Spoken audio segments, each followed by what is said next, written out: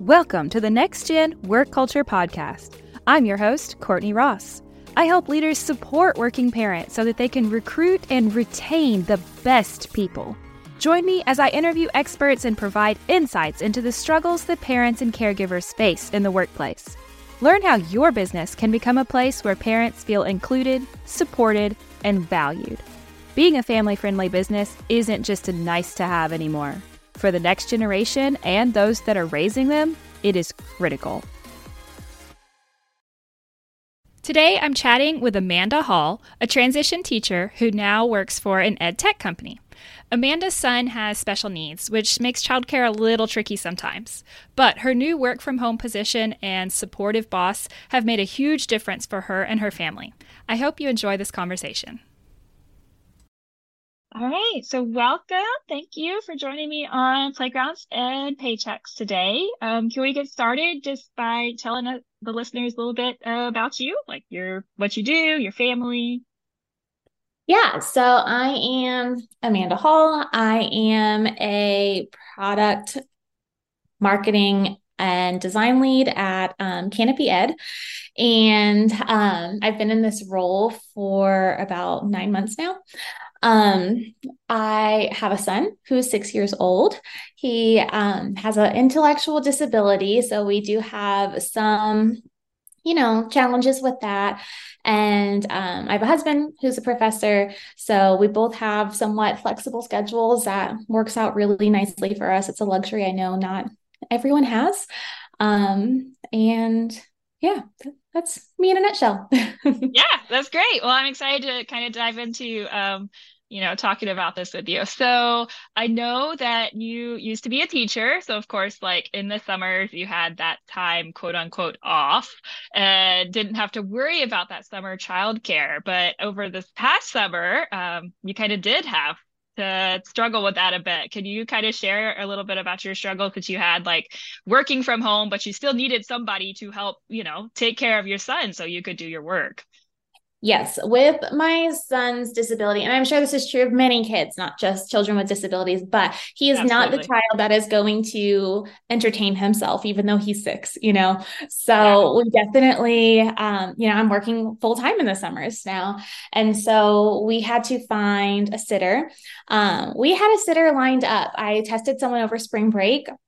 She's fantastic. She herself was a teacher and wanted to work over the summer. And then she told me a week and a half before she was supposed to start that she changed her mind and thought she was going to burn out if she worked Oh in the summer. no. So that fell apart. And we were scrambling to find someone. This was a week and a half before we needed someone, and like 2 days before we were leaving to go out of the country. So we like super fast put something on care.com, interviewed a few people. We are living in a college town, so that does bring, college students and whatnot, though a lot of them do go home in the summers. Yeah. um, Yeah, we've so ran into yeah, that too. yeah. So we were able to find someone that was adequate. Since I work from home, it made me feel Uh-huh. a little more comfortable that like I'm able to kind of hear and see what's going on. But also, since I work from home, my son still obviously gravitates to me and wants me. So that comes with a lot of interruptions throughout the day. And when you're doing all kinds of work, that makes it difficult, but especially when I'm sitting and trying to do design work and I'm being interrupted every 20, 30 minutes, like I couldn't get into that like flow of concentration. Absolutely. Yeah, I understand.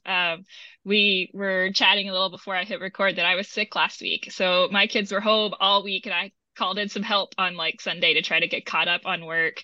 So we had two high school girls here playing with the kids for like 4 hours on Sunday. And I thought I would get so much done and like not really because No. the kids still want me.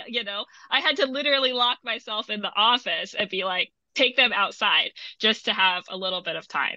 Because Yes. even though, you hire somebody else to be in the house and help you out, the kids still know you're there.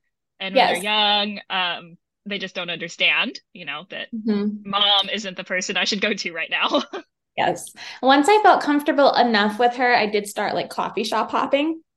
Yes, yeah. And that went well. It was interesting. It was kind of fun to be in a new place like all the Yeah. time. And also like I don't know. It's nice to be able to like eat a real lunch and not eat out every day when I work from home, or like not just starve until 4 o'clock. Yes.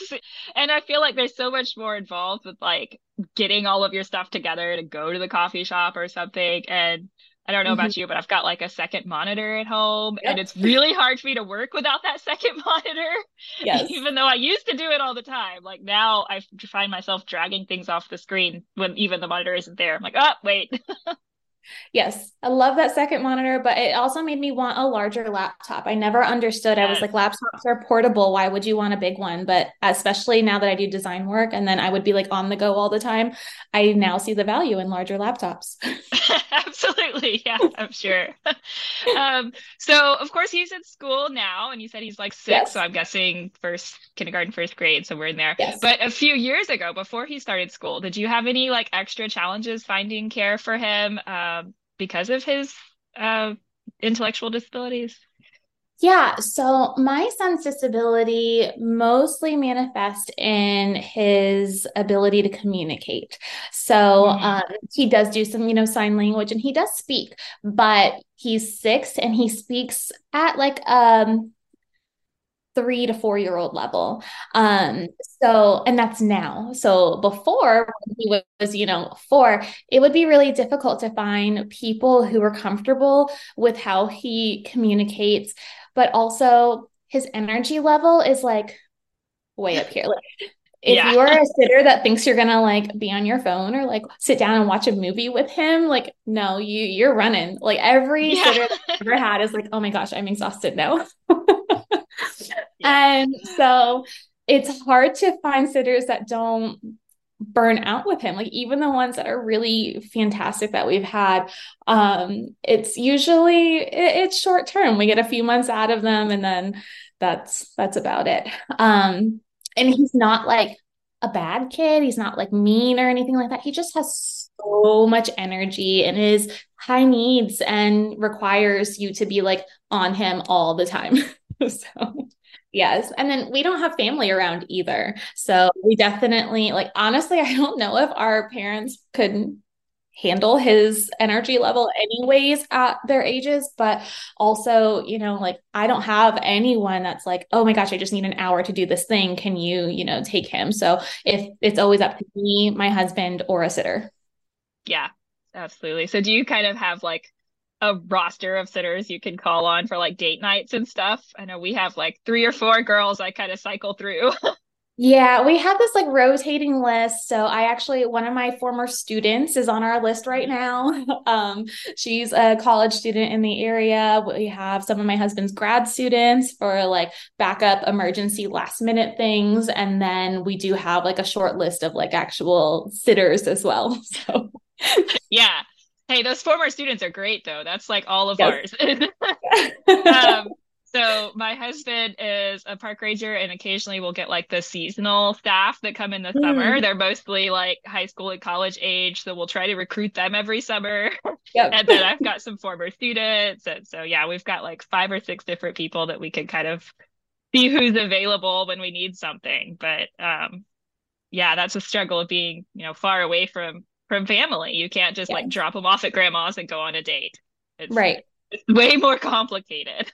Yeah, or even if like something comes up, like my dog needed to go to the vet one night when my husband Yeah. was out of town and my son was asleep, and I was like, do I wake him up? Does he sit in the emergency vet with me for like hours? So we actually, Yeah. instead of having like a sitter, we called one of my husband's grad students because he works with dogs. So his Yeah. grad student was taking our dog to the vet for me. But yeah, it's just this whole like, I don't know, children thing, especially when you have a spouse who is, working or travels or, those sorts of things. It can be tricky to navigate all of that.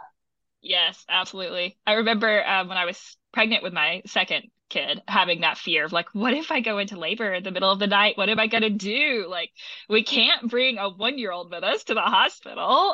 My family's all 4 hours away. I'm like, am I gonna be knocking on the neighbor's door or something? Like, what do I do? Yep. I never thought that I would be induced, but like we ended up having to be induced for medical reasons, and it actually was a huge relief to be able to like schedule a babysitter.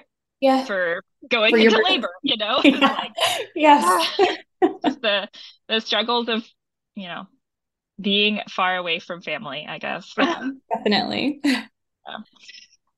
So you transitioned out of teaching. Mhm. Did like childcare, having that ability to work from home, like did any of that kind of play into why you wanted to leave teaching and like find something else?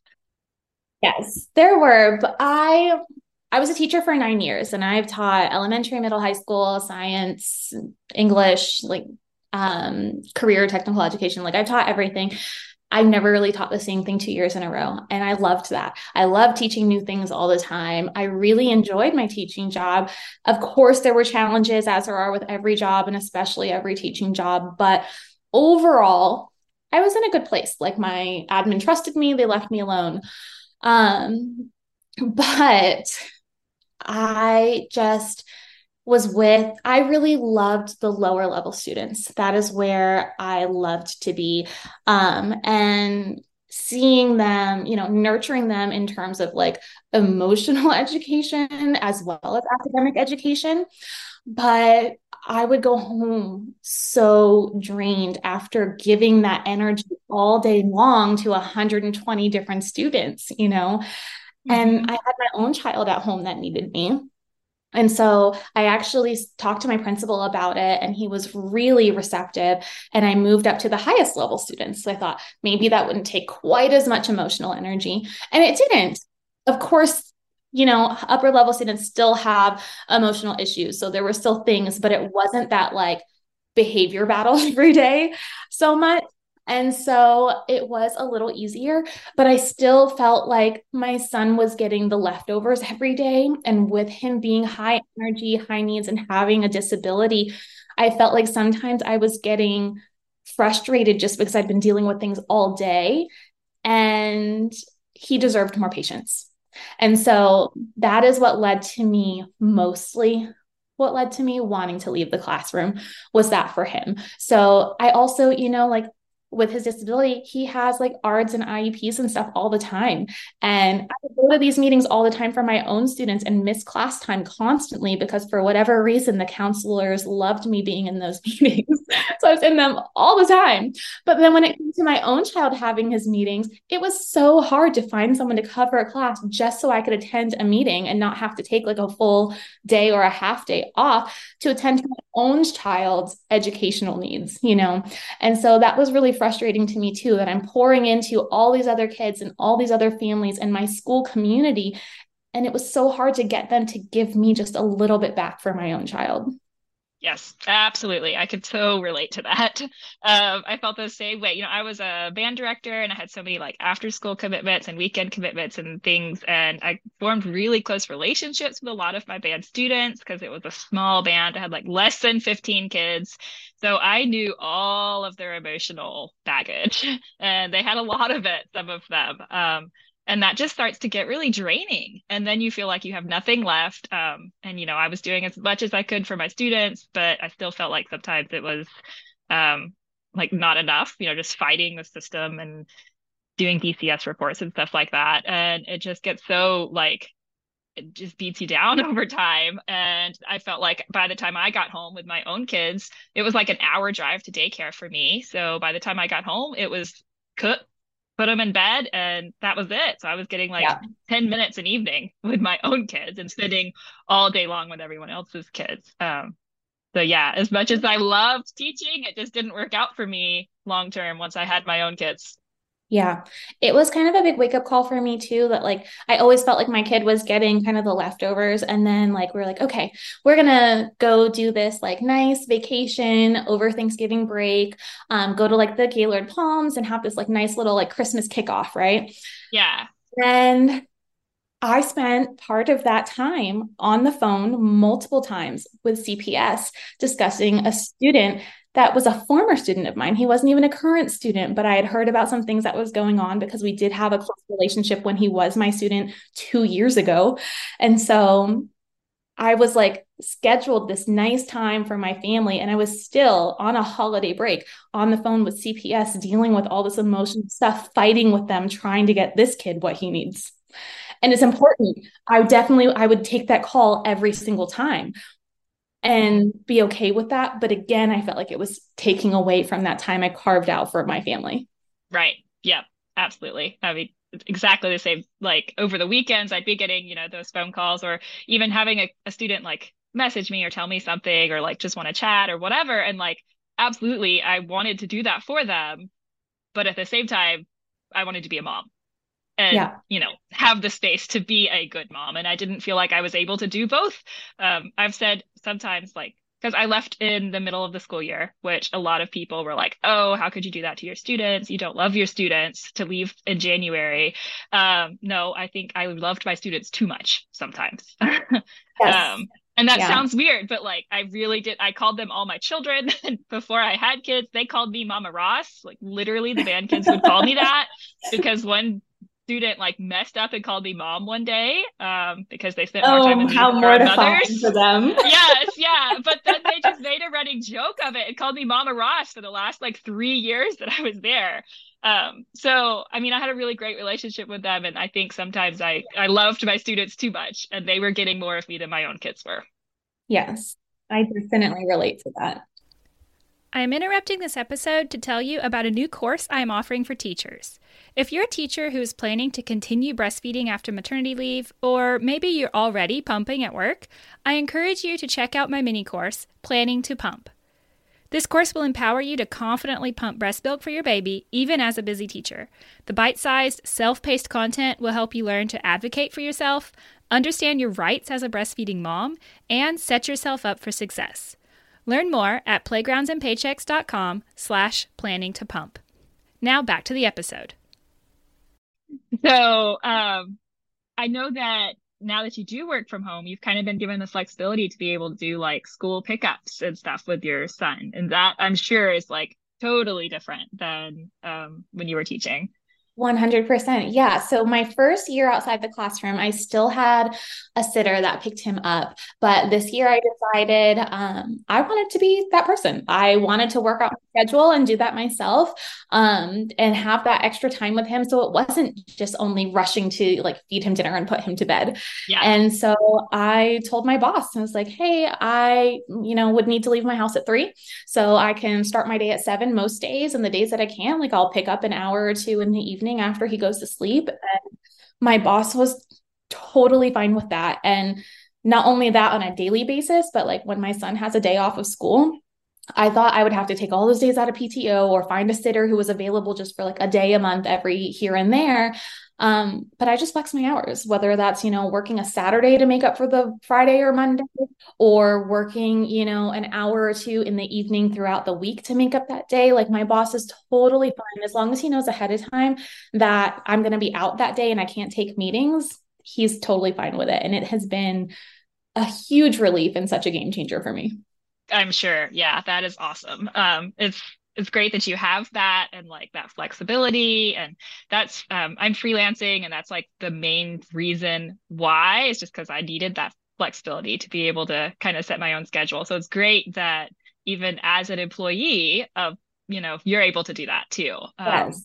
That's wonderful. So aside from like that flexibility, do you feel like there's anything else that your boss, your manager has like done that is really, kind of helpful, or maybe past administrators that did something maybe not so helpful for you in like childcare, or, just being a working mom? Yeah. I mean, being a working mom, there's so much like pressure and guilt to be, like I'm at home, but I'm working. So I'm not like a stay-at-home mom. Like I can't like clean my house during the day or do all the laundry and stuff like that. Like I am working. And so I feel that like I still feel that balance sometimes is a little hard to meet with getting all my house stuff done that I want to do and the kids stuff done and still being like my own person and like a wife who like goes on dates and stuff like that. Like it's still a lot to juggle, but it is so much easier now because I do have that flexibility. And like, my boss has a genuine concern and interest for what's going on as well, which is different for me. I had a supportive principal my last couple of years of teaching. I did not always, but I did it the last few years. But even then, like they're supportive of you as a teacher, not really as a Right. person or a human or a mother. If I needed a day off, it was like, do you really? And I'm like, yes, I need this day off. Like, my child is sick.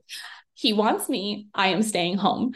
I don't deal with that anymore. Like, we had a little bit of a scare this summer where my son was diagnosed with seizures. And so we had a hospital stay and like all these, electrodes doing the, EEGs and everything and all this stuff. And it was super stressful. But my boss was totally supportive. I didn't have to stress at all about work during that time.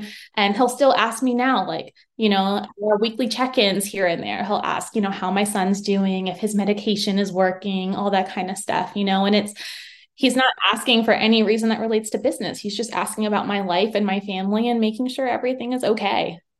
Yeah, and that makes such a huge difference. Just having, that like personal connection and feeling like they actually genuinely care about you as like a human being and a person and not just an employee.